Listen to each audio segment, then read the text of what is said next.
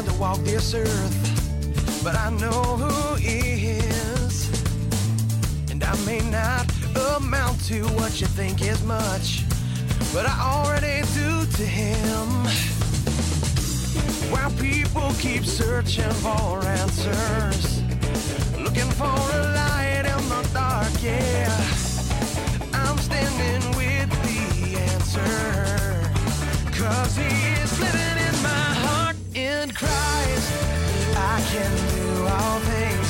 In Christ I mount up on eagle's wings. In Christ I wait for a great reward that I have in store. In Christ.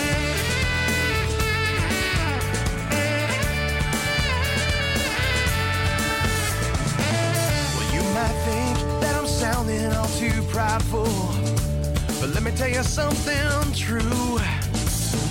The very one who lives inside of me right now wants to live inside of you.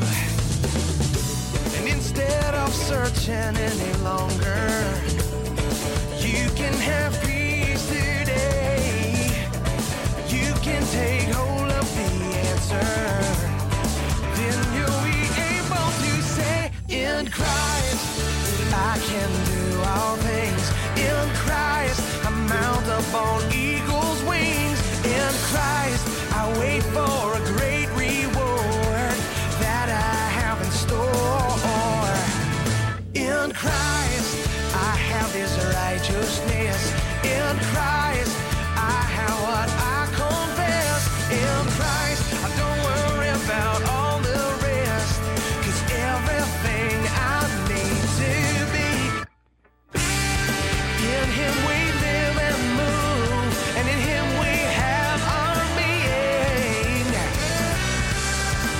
As we all live in him, together we can sing. In Christ I can do all things. In Christ I mount up on eagle's wings. In Christ I wait for a great reward that I have in store. In Christ I have his righteousness. In Christ I have what I confess. In Christ I don't worry about all the rest, 'cause everything I need to be, everything I need to be, everything I need to be is in Christ. It's in Christ. Good morning. Somebody thinks I can't work with a whole football field here, making the goals shorter and falling apart. There we go. I don't know if y'all noticed a Band-Aid on my head. Honestly, it wasn't my wife hitting me with a frying pan, nothing like that. Actually, last night as I was on my way to church, I was actually running late, and a grizzly bear attacked me, and I fought my way. No, it wasn't that really either. But I was late for church last night, just a little bit. I would have been here on time. And then trying to get some of my bags and stuff out of the back of the car. Our hatchback, if you touch it or bump it, it comes back down like an alligator claws, and it just knocked me silly. So when I came in, I was bleeding a little bit, had this little goose egg on the side of my head. So if I say something that don't make sense today, or if I fall over, just give me a little time, and I'll probably get back up and finish the message, okay? All right. And I'm trying to milk this thing out as long as I can to get some special attention from my wife and everybody else around. Okay. Let's see. What's going on today? You guys remembered to change your time, didn't you? That's amazing. And smartphones kind of does that for you if you got one. You know, it's like, oh, the time changed? You know, it's like, and I'm still here this morning. Well, you know, we've been talking for a few weeks now about settling for less or receive God's best. And just a tiny bit of a review, just a tiny one. because we're about to wind this thing down, is, we have learned and are being reminded that Jesus is our quarterback. And the Bible is his playbook. And when he instructs us and teaches us the plays, and if we'll follow what he tells us to do, and we'll, be in the right position, we'll receive what he, passes to us. We'll receive the best, step across the line, make a touchdown. And it's really that simple, as far as our Christian life goes. God is always trying to pass us his blessings. He really is. And if you'll read the playbook, God's plans for you is good. It's not evil. It's to give you hope and to give you a future. And if we make sure that we're in the right place, in the proper place that he wants us, we will receive everything that he has in store for us. But if we're out of bounds, we call that sin. If we are out of bounds, no quarterback in his right mind will ever pass you a football when you're out of bounds, because the ball is just dead. It doesn't accomplish anything. But when we repent and say, God, I am really sorry. I've really missed the mark. Please forgive me. Then we get right back in the proper position to receive God's best, you see. It's important that we remember those simple principles, because I don't think we really want to settle for less, do we? We really want God's best for ourselves, for our family, and all. We want to reach our full potential. Let's see. I'd like to go over to the book of Genesis. Genesis chapter 6, verse 17. And we're going to kind of take a little bit of a different direction this morning. But as we are learning to trust God enough to obey him and be in the proper place, we will discover blessings that are beyond your wildest dreams. He says here in Genesis 6, verse 17, he says, I'm going to bring a flood on the earth that will destroy everything alive under heaven. Total destruction. See, what had happened, man had been living very, very long. And we're getting ready to read about Noah. And, he was 600 years old at this time. And that's not fictitious. That's not a fairy tale.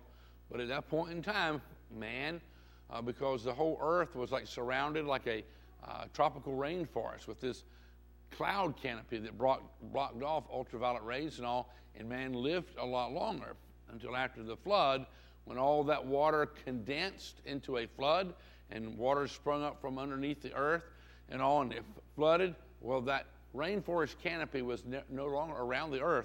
Man only would live about, the Bible says 120 years, and at that point. I'm sure Millie, our champion here, who is going to be 100 in a couple of weeks, she's going to make at least 120 or 30, I'm sure, Or Jesus is going to come back shortly, But see, what happened in the Bible here, so why would God send a flood upon this earth? Because man was living so long and they had rejected God, see? And they were becoming very wicked and very evil, and they had more and more time to develop their wickedness. And then God says, hey, it's not going to be this way anymore. That's why God was sending this flood. So let me read again. It says, God says, I'm going to bring a flood on the earth that will destroy everything alive under heaven. Total destruction. Verse 18. But I'm going to establish a covenant with you. He's talking to Noah here. He says, you'll board the ship, and your sons, we call it the ark, It says, and your sons and your wife and your sons' wives will come on board with you. You are also to take 2 of each living creature, a male and a female, on board the ship, to preserve their lives with you. 2 of every species of bird and mammal and reptile, 2 of everything, so as to preserve their lives along with yours. Verse 21 says, also get all the food you'll need and store it up for you and them. And it says in verse 22, Noah did everything that God commanded him to do. That's a pretty powerful statement there. Can that be said of you and me? that we've done everything that God's commanded us to do? We may have missed a mark. We may have stepped out of bounds. But God will forgive us if we ask him to, and we acknowledge that. Anyhow, picking up in Genesis chapter 7, verse 5, it says, restates it. It says, Noah did everything God commanded him. And then in verse 6 it says, Noah was 600 years old when the flood waters covered the earth. 600. Noah and his wife and sons and their wives and their sons and their wives boarded the ship to escape the flood. Clean and unclean animals, birds of all the crawling creatures came in pairs to Noah and to the ship, male and female, just as God had commanded Noah. In 7 days the flood waters came. It was the 600th year of Noah's life, in the second month, on the 17th day of the month, that it happened. And all the underground springs erupted, and all the waters of the heavens were thrown open. Rain poured for 40 days and 40 nights. That's the day Noah and his sons, Shem, Ham, and Japheth, accompanied by his wife and his sons' wives, boarded the ship. And with them every kind of wild and domestic animal, right down to all the kinds of creatures that crawl, and all kinds of birds, and anything that flies. They came to Noah and to the ship in pairs, everything, and anything that had the breath of life in it, male and female, and every creature came just as God had commanded Noah. And then God shut the door behind them. Who shut the door on the ark? God did. Now you got to understand that it took him about 100 years to build this boat. And Noah was kind of the laughing stock of the community. People would come from down in the valley up there on the mountain where he was building his boat at. And, if you've been building a boat for about 100 years, everybody's like, well, we don't have nothing else to do. Let's go and laugh at Noah for a while and pick on Noah, And that's what they would do. And they go, hey, what are you doing, Noah? And pick on him and harass him. Although the whole time he was preaching to his whole community, telling them about judgment, and if they would repent and turn from their wickedness, that they would be spared and they would be welcome on the boat as well. But we see that they laughed and they mocked. Their wickedness grew worse and worse and worse the whole time. I mean, they were just an evil people. They would not repent.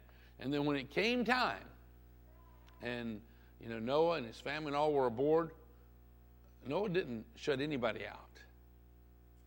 God shut the door. God says, okay, it's time. No one's come. They don't believe. And God shut the door. And it began to rain, and unbelievable kind of rain, but nobody thought too much about it until all of a sudden the valley started filling up. And then they started thinking, well, maybe Noah had something, Maybe he was on to something, and the water began to increase, and everybody, along with every animal, began to go toward the mountaintops. But as they came up and they beat on the door of the ark, God had shut the door. And when God shuts the door, no man can open it. And although I'm sure that they were beating and screaming, they didn't believe when God had given them opportunity. They refused it. They rejected it. And I can imagine as the water's getting deeper and all the people and all the animals were up on the tops of the peaks of the mountain, people were probably ripping their fingernails off trying to open that door, trying to get aboard. I mean, it was not a pretty sight. But man had become so evil and so wicked, God says, we're not going to do it this way anymore. But what happened when the flood reached the bottom of the ark? I mean, the waters had risen and risen and risen, and it lifted the ark up off of the mountaintops, and it began to float. It lifted the ark and Noah and all of his family and all the animals that was with him. It lifted them up above judgment. They did not perish because, see, they were in the proper position. They were in the proper place. And so important. A lot of people, they just settle for less instead of doing what God says in his playbook. But if we'll do what God says in his playbook, we will be in the proper place. Judgment will not come upon us. We'll be in the proper place to receive God's great blessings. Let's see, now where do we stop at? Verse 16 maybe? Okay, let's pick up verse 17. It says, the flood continued for 40 days, and the waters rose and lifted the ship high over the earth. The waters kept rising. The flood deepened on the earth the ship floated on the surface. The flood got worse until all the highest mountains were covered. The high water mark reached 20 feet above the crest of the mountains. Everything died. Anything that moved, dead. Birds, farm animals, wild animals, the entire teeming exuberance of life, dead. And all people, dead. Every living, breathing creature that lived on dry land died. He wiped out the whole works, people and animals, crawling creatures and flying birds, every last one of them gone. Only Noah and his company on the ship lived. It's amazing. God had been warning people for 100 years, and they rejected it, and they settled for a lot less, and they laughed and they had their fun, as maybe some people laugh and poke fun at you if you're living in Christ. And, we discover that in the Bible, the ark, it does represent Jesus, and those who are in Christ, are protected from the judgment to come. Let me pick up here in 1 Peter chapter 3, verse 20, as we go over here to the New Testament. This is after the fact, and it's being reported, what has happened. It says in 1 Peter 3:20, those who disobeyed God long ago when God waited patiently while Noah was building his boat. God was very patient.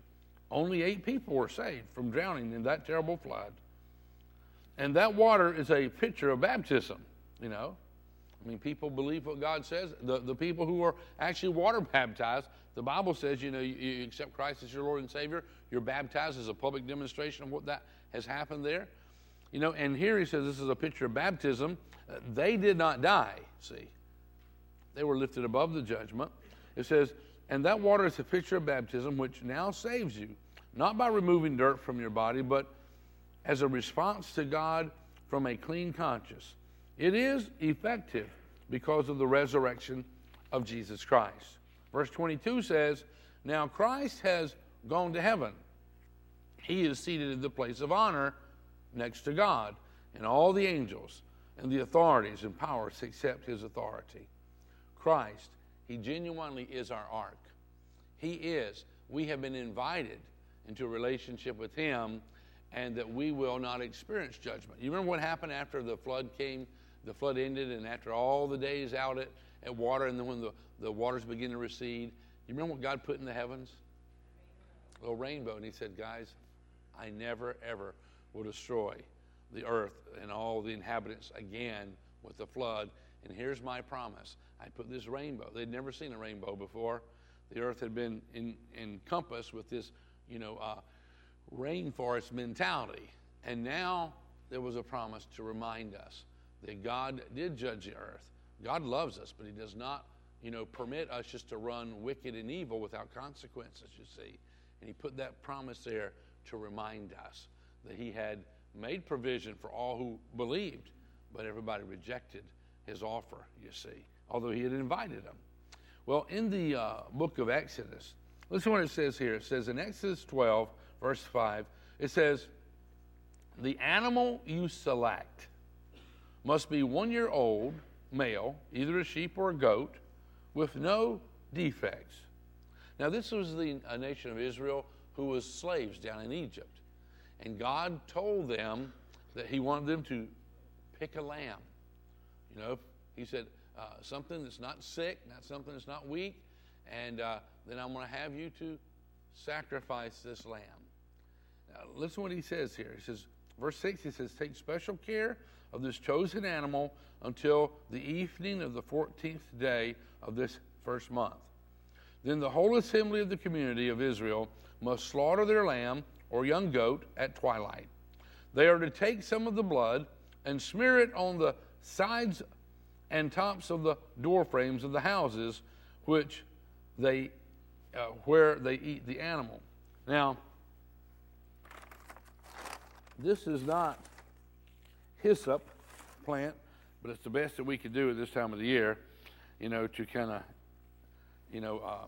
illustrate this. And what they were told to do, they were slaves in Egypt, and God's getting ready to set them free.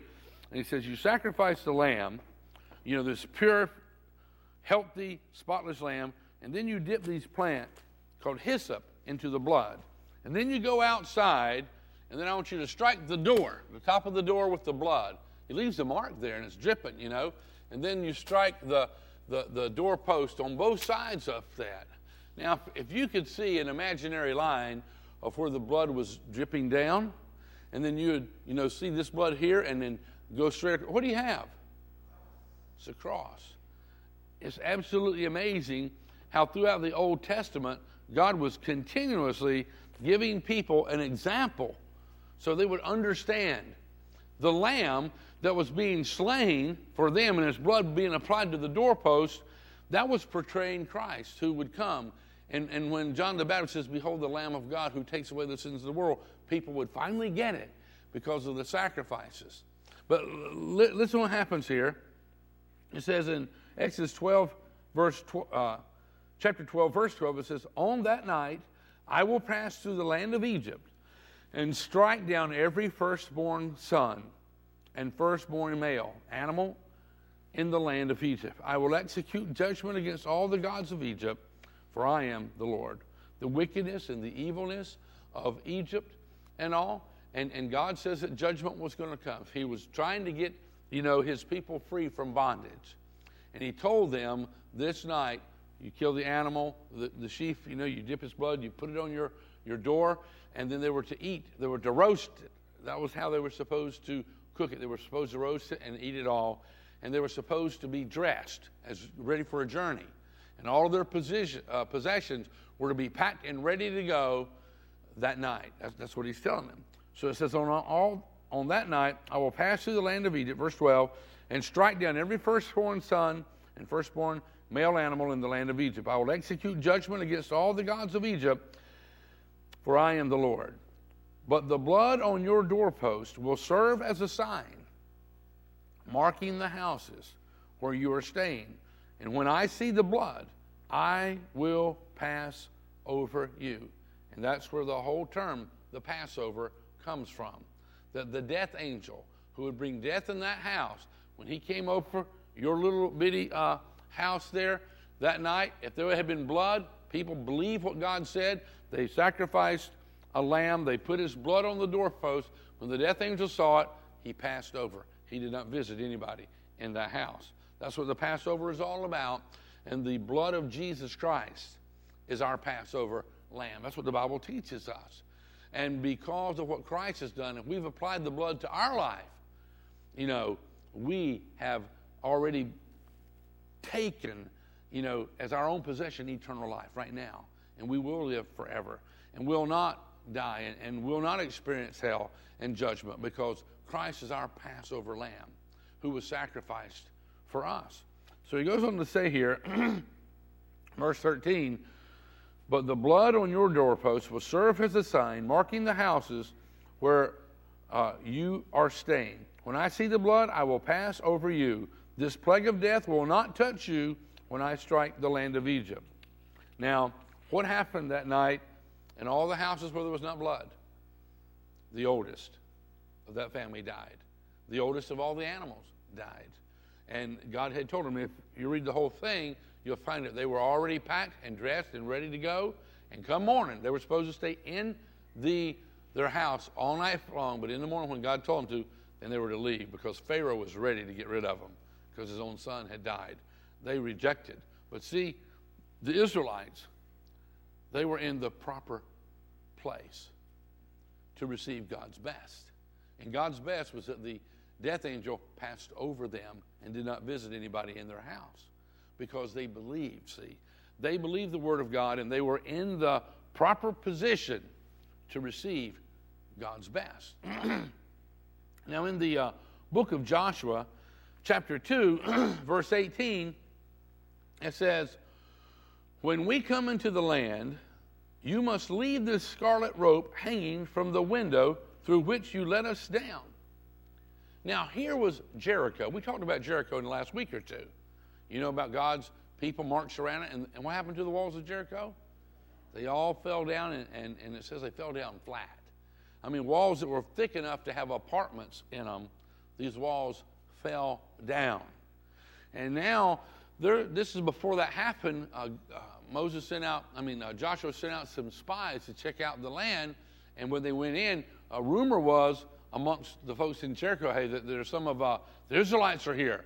So they began to, rally their army and tried to find them. And Rahab actually knew what was going on, and she pulled them aside and said, hey, you can hide here, because she had been hearing about God's people, the Israelites. Anyhow, as soon as the soldiers had left, because they were up on her roof hiding under some, bales of hay or something like that, and she tied a scarlet rope on and lowered them down. And they promised her, said, listen, when judgment comes upon Jericho, because of your kindness to us, you will be preserved. And your family. Anybody who you bring into your house, they will be safe. It's pretty amazing, because this seemingly was just an earthquake, but it flattened the walls for miles around. It flattened this wall, knocked it down flat, except one little section that was still standing. And I'm going to tell you, when we obey God, and we are in the proper position, in the proper place, whether it happens to be in an ark when the flood of judgment comes, or whether it's just in our little house that has blood sprinkled on the door, that's the proper place. Or the proper place is in this little apartment that has a scarlet rope hanging down. And what does that scarlet rope represent? Blood. It represented the blood of Christ to us. Now we understand that, see. Here we see these different situations. Well, let me read on through here in Joshua 2:18. When we come into the land, you must leave this scarlet rope hanging from the window through which you let us down. And all of your family members, your father, mother, brothers, and all of your relatives must be here inside the house. If they go outside the house, we're not responsible for what will happen. If you say, hey, I'm going to build my own boat, I'll keep up with Noah and them. If you're going to build your own little boat, let me tell you, the flood stayed around for a long time. You'll not survive. If you go, hey, I'm not going to put blood on my house. We just painted this thing. It's nice. I'm not going to mess it up. Well, judgment came, see. And here, Joshua told them, hey, if you go outside, judgment will come. And then it says in Joshua 6:17, Jericho and everything in it must be completely destroyed as an offering to the Lord. Only Rahab. Do y'all remember what Rahab's occupation was? Prostitute. Does this mean that God blesses that profession? Not at all. But God forgives sin of every kind, does he not? And it says, only Rahab the prostitute and the others in her house will be spared, for she protected our spies. And it is so important for us to recognize and not to look down our noses on anybody of any of their past, because God will forgive anybody of their past. And he says that he'll give us another chance. He'll forgive us and cleanse us, is what he tells us. And if we want to receive God's blessing, we must be in the proper place. As Rahab stayed in her little apartment until all the walls of Jericho, hers was the only thing that was standing. It was a miracle. It was the whole nation of Israel. They all stayed in their little homes. They had blood on the doorpost, and judgment passed over them. And even Noah and his whole family and all the animals that we know and appreciate. I mean, we wish he wouldn't have let the mosquitoes on board, I'm sure, But that's a little mistake maybe. But you know what? He was spared judgment, because all these stories that we've read about are true, and the people were in the proper position. And it's really important that we are in the proper position to receive God's best. If we're not where we ought to be, we're going to settle for a whole lot less. And we understand that these things that we just read about was physical blessings came upon physical places, in an ark, in a little house, in a little apartment. But there's things that God wants us to understand of a position that we are that's not necessarily geographically, found or obtained. Listen to what the scripture says here in John chapter 14, verse 10. It says, and Jesus is talking, he says, Don't you believe that I am in the Father, and the Father is in me? The words I speak are not my own, but my Father's, who lives in me, does his work through me. Now, this is not talking about like tools that are in a toolbox. This is more like a branch being in a vine. And what he's talking about here is really talking about a close relationship, see? A close relationship, a fellowship of unity and harmony here. And sometimes that has puzzled people when it says to be in something or in someone. But let me pick up here in John 17, verse 20. It says, I am praying not only for these disciples, this is Jesus, he's praying to the Father for his disciples and more. He says, I'm not praying only for these disciples, but for all who will ever believe in me through their message. That was talking about us, because we believed in Christ because of the message that was passed down to us. And he goes on to say in verse 21, I pray that they will all be one, just as you and I are one. As you and I are, as you are in me, Father, and I am in you, and may they be in us, so that the world will believe you sent me. See, being in means being one with. It's talking about being in a relationship, being in fellowship. And understand, the Bible is pretty simple. We make it complicated sometimes. But even the Trinity, the Father, the Son, and the Holy Spirit, is really not complicated at all. The Bible says that when Susan, and I got married, there was two of us, and we became what? One. You go, oh, you didn't just become one bigger blob. No. We were one in our mind, our thoughts, our purposes, our goals, and all. And see, that's the way it is. Jesus says, I am in the Father, and the Father is in me. He's talking about in a close relationship, in fellowship, in unity, in oneness is what he's talking about. Listen to what he says here, again, in John 14, verse 20. Jesus says, when I am raised to life again, after the crucifixion, you will know that I am in my Father, and you are in me, and I am in you. Talking about a very personal relationship with Christ. And that is really the distinctive mark of an authentic follower, of being in relationship. A lot of people settle for less, and they accept religion. And you've probably heard me say this, and I believe it to the core of my being. I am not a very religious man. I am not. Religion has a whole lot to do with a bunch of rules and regulations that anybody can do externally, but it has nothing to do with your heart. Your heart's not in it. But I believe what Christ has constantly offered us is a relationship with him. And that's what he's looking for today, that we are in him. We're in a relationship with him. Not just got a bunch of rules that we're trying to keep. Oh, now he has a book of all of his promises and all of his blessings. But as the football players on a football field, they just just keep all the rules. No, they have a relationship. They block for each other. They work together as a team. They know the quarterback, and they work together. They have a relationship, you see. They have a playbook. But it's not just a bunch of rules and regulations. They figure these things out. This is what will enable them to be successful and succeed, you see. So for us to be in Christ, what we're talking about here will bring the personal fulfillment to a human being that you'll never ever find in anything that you buy, any possession, any pursuit. You will never find the fulfillment that you find in a relationship with Jesus Christ.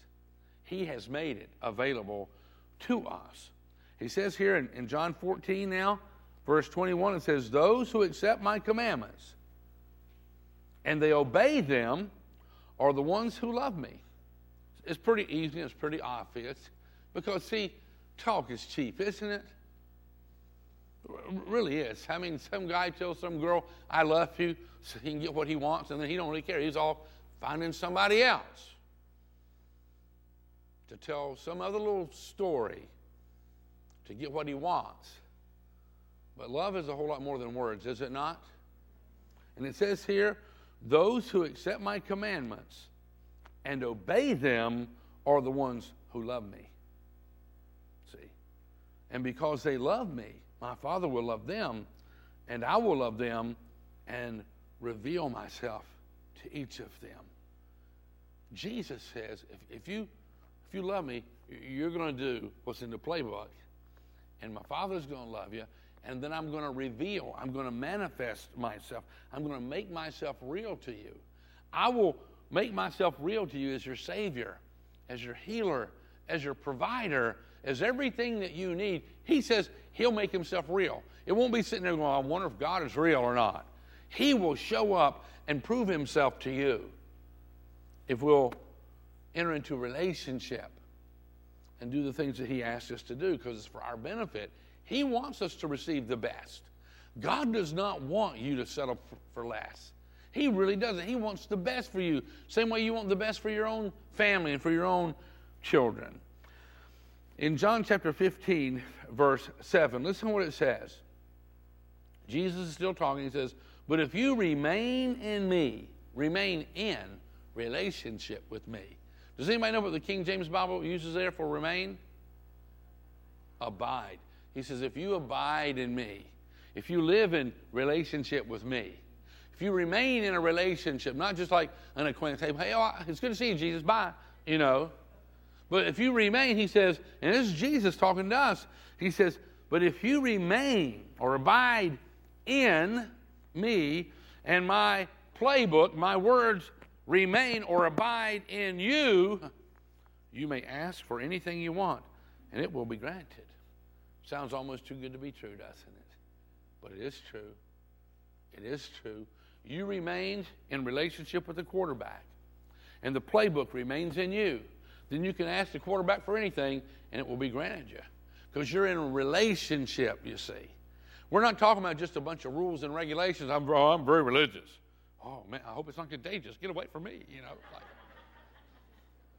do you have a relationship with Almighty God who loves you? He wants you to address him as Father. His Son is your Savior. You know, allow his Holy Spirit to empower you. So this relationship is what we're talking about here. Now, there are two groups of people on this planet. Really, really are. That's what it boils down to. Those who are outside of Christ and those who are in him. That's what it all boils down to. You're either outside of a relationship with Jesus or you are in a relationship with Jesus. Now, God made the planet and he put us here for a purpose. You may have never understood this, but God has a purpose for each and every one of us for being here.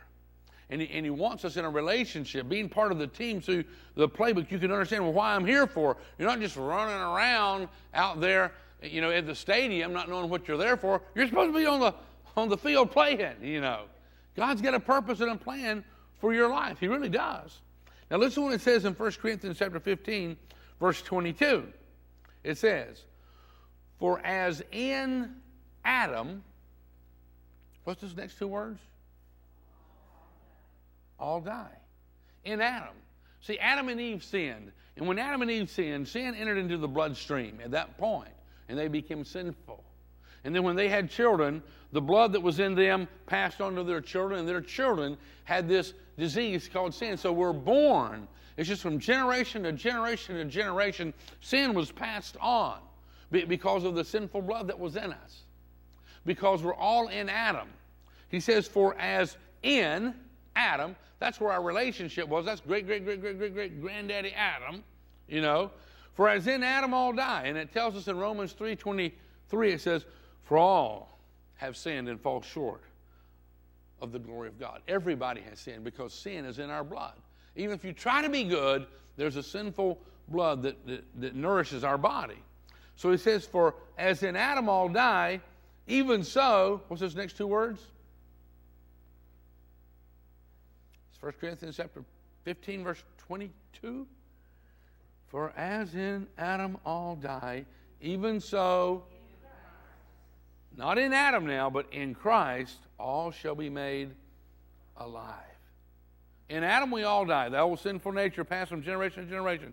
But in relationship with Christ, we're all made alive. And in Romans chapter 6, verse 23, it says, for the wages of sin, yes, is death, but the gift of God is eternal life in Christ Jesus our Lord. The gift of God is eternal life. Eternal life is in Christ Jesus our Lord. John tells us, in I think it's chapter 14, verse 6, Jesus says, I am the way, the truth, and the life. Nobody comes to the Father except through me. He is the only door that allows us to get to the Heavenly Father. It's only Jesus. It's not good works. It's not some other religion. It's not this, that, and that. The devil has created all kinds of counterfeits to confuse people on this planet. God put us here for a purpose, and He gave us His Word, and it's His Holy Spirit to lead us and guide us into the truths and all. It's what He's done. But it's only in relationship with Jesus. It's what He's telling us here. Listen what it says in Ephesians chapter 1, verse 7. It says, in Him we have redemption. You ever heard the word redemption? It's not just a spiritual word. You know, I've actually seen them as we've traveled around from time to time, these places that were called redemption centers. And what you could do,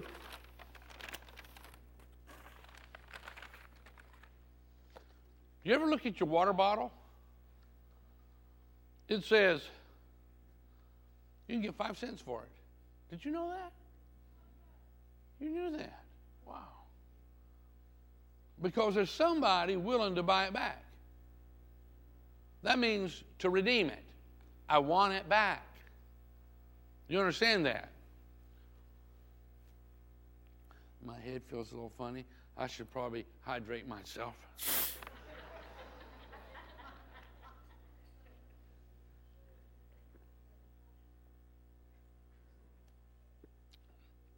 Ooh, well, what's that sugar going to do to me now? Oh, man.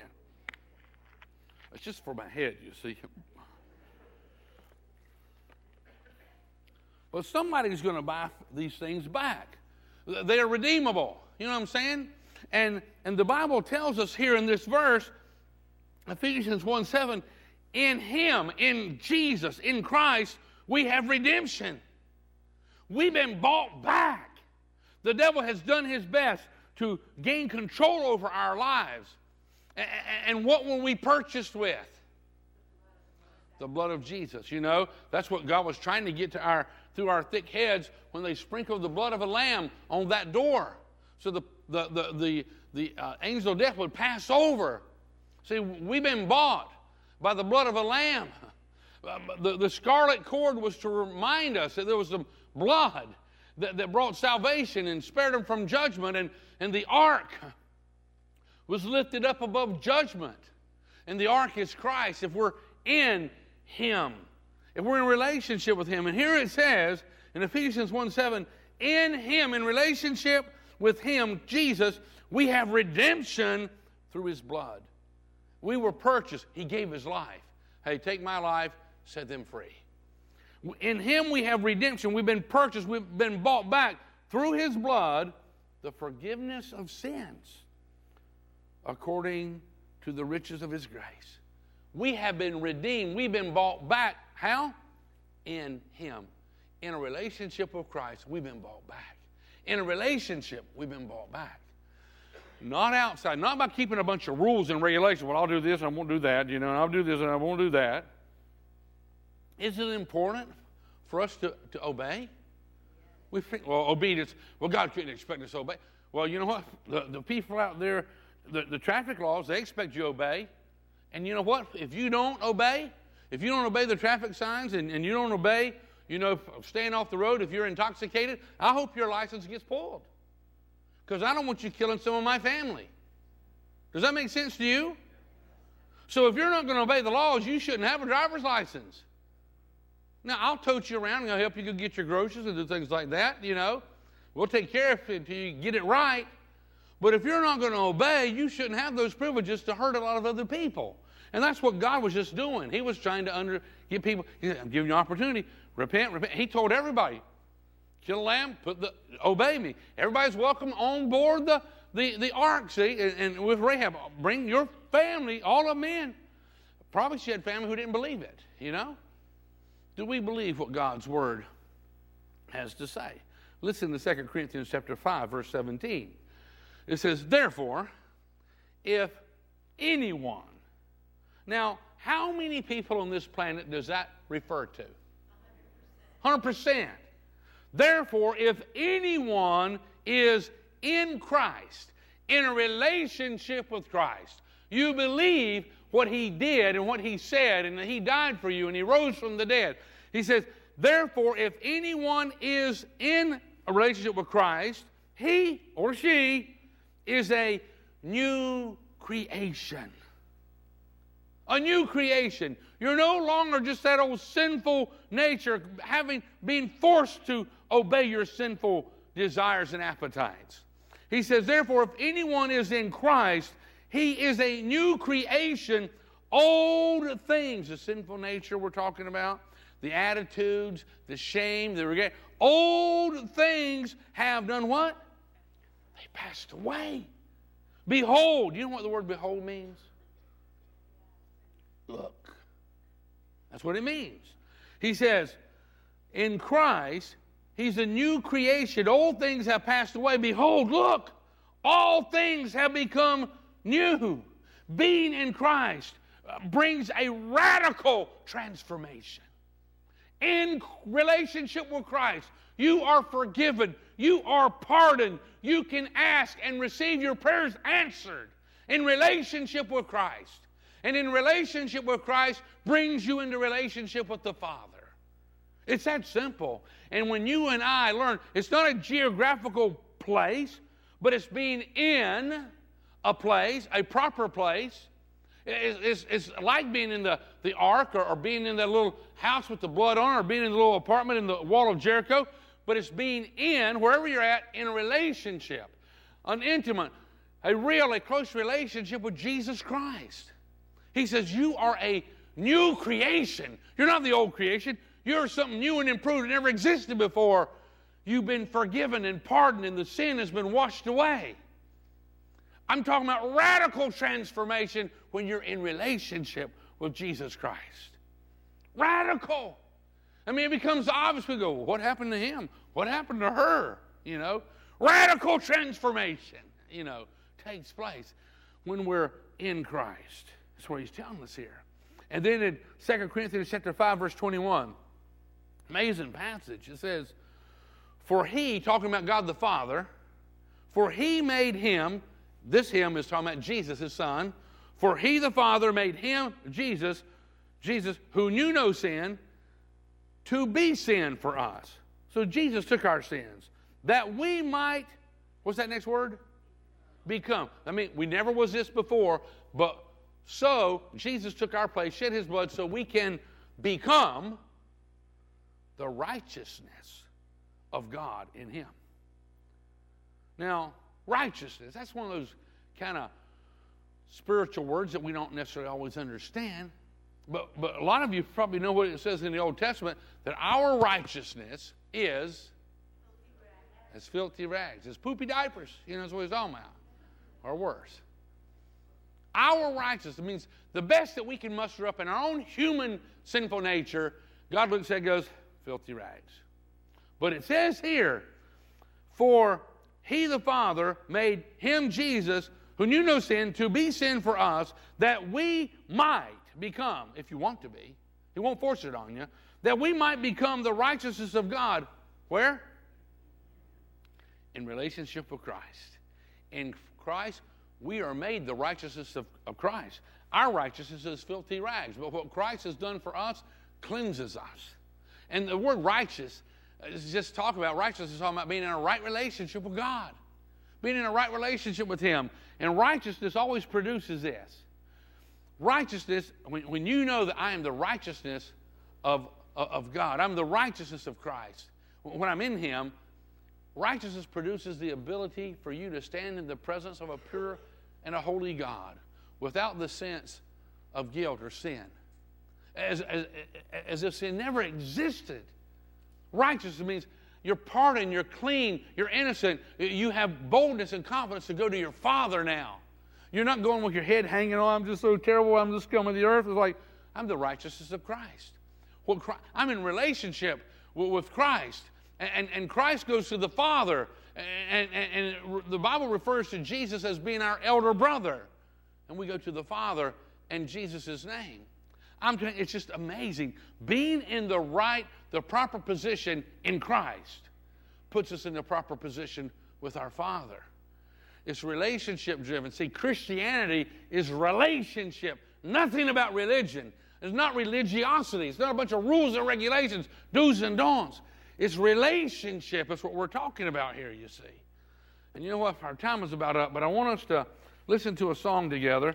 And maybe you'll let this song kind of be your prayer.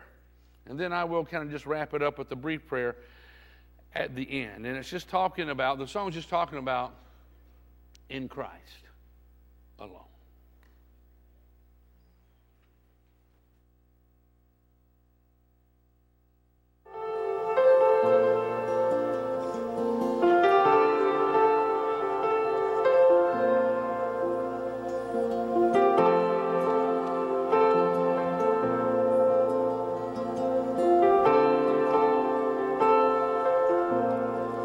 In Christ alone, my hope is found, and He is my light, my strength, my song. This cornerstone, this solid ground, firm through the fiercest drought and storm. What heights of love, what depths of peace, when fears are stilled, when striving cease. My comforter, my all in all, here in the love of Christ I stand. Oh,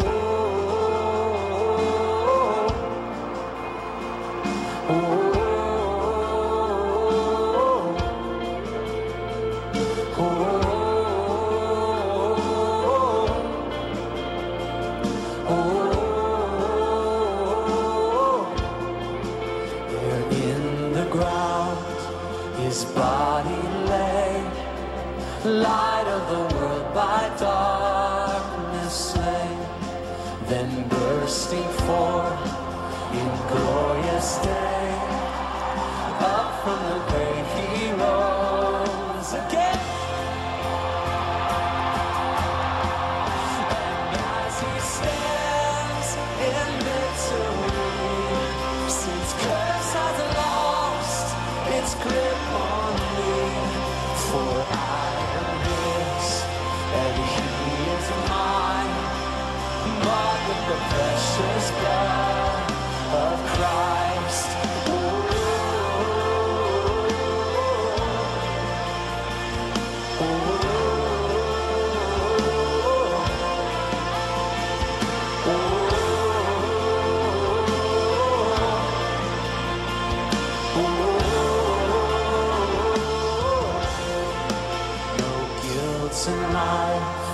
No fear in death.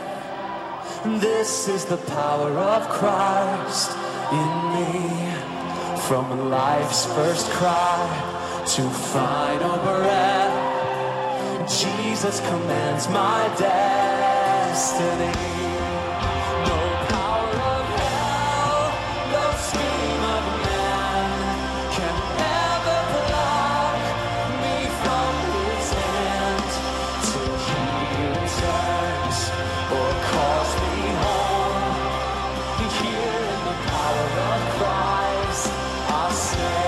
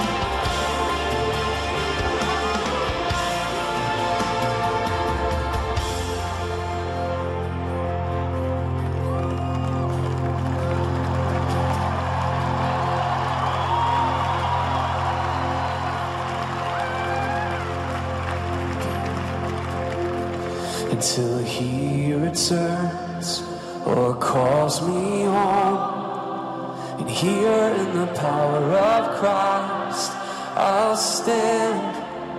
Here in the power of Christ we stand.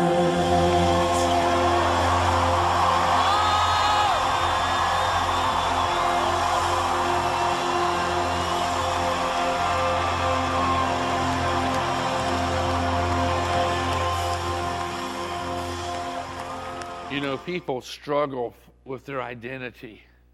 People are here on this whole planet and they're going, what am I here for? Why am I here? And they do all kinds of crazy things and all kinds of crazy pursuits that leaves them just as empty. Many self-medicate themselves and trying to find some purpose or identity.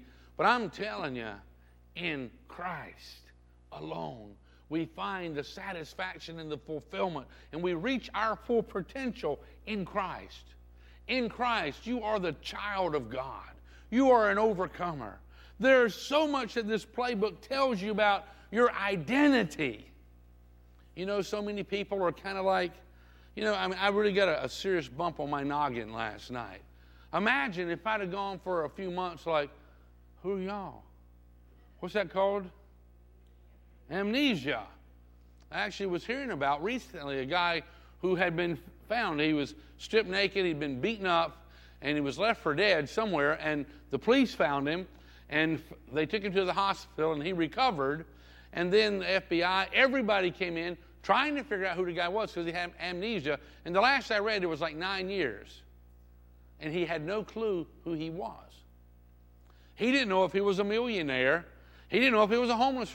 He had no recollection, and nobody tracing his fingerprints and everything that they could do could not figure out who the guy was.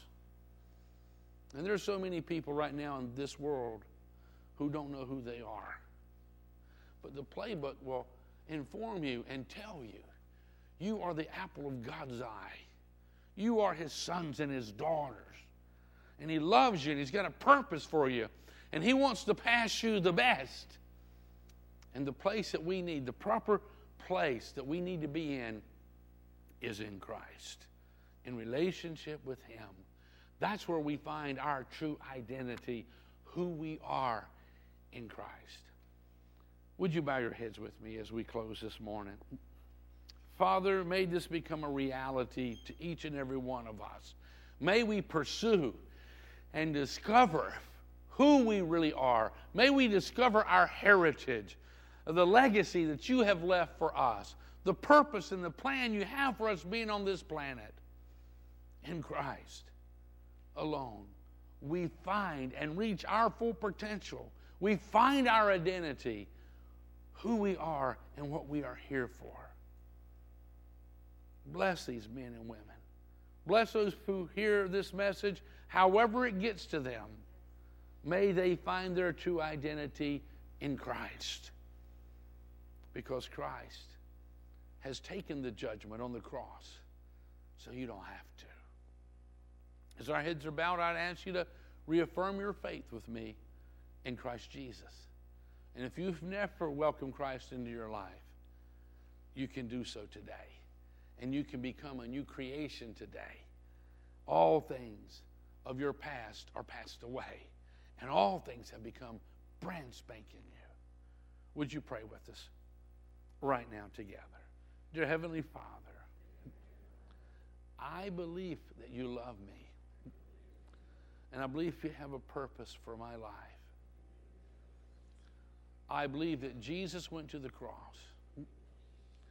and He died in my place to wash my sins away. I believe that Jesus rose from the dead and is knocking at the door of my heart. I throw open the door and I welcome Jesus as my Savior, as my Lord, and as my King. I am truly sorry for my sinful ways. And I thank you for pardoning me and giving me another chance. In Jesus' name, amen and amen. Let me see. Could I have one of those connections cards real quick there? Thank you, ma'am. I'm sorry.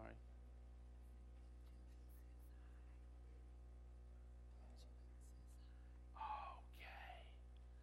It's my head. I just can't think straight. Hopefully I'll get some special attention when I get home today. But I did forget our son Benjamin. We got to FaceTime him a little bit last night. He said again, tell everybody hi. He's doing well. Keep praying for him. You know, he's doing awesome. Our weekly challenge says, I will seek this week to reinforce the truth that I am in Christ. You'll find that by reading the playbook, fellowshipping with some of God's kids, which that's what we're doing here today, in relationship with his children, in relationship with him. So if this is you, you say, this week, I'm going to seek to enforce the truth that I am in Christ. Underline those passages that jump off the page of who you are in Christ and all. And if you agree with that, check it off, drop it in the tithe box. If you are here and you prayed with us a moment ago, you welcome Christ into your life as your Savior, your Lord, stop at our Connections desk. We got a little gift bag for you. It's got a Bible in there, a movie, some other little gold nuggets that I believe would inspire your faith. And if you're a guest with us, we have a little gift for all of our guests. Stop back there and let them know you're a guest today. Just a little something to let you know how much we appreciate you, and glad that you visited with us today. And hopefully you'll come back. I think that's pretty much it. Greet one another. Give somebody a handshake, a high five, a hug. God bless you. You are dismissed.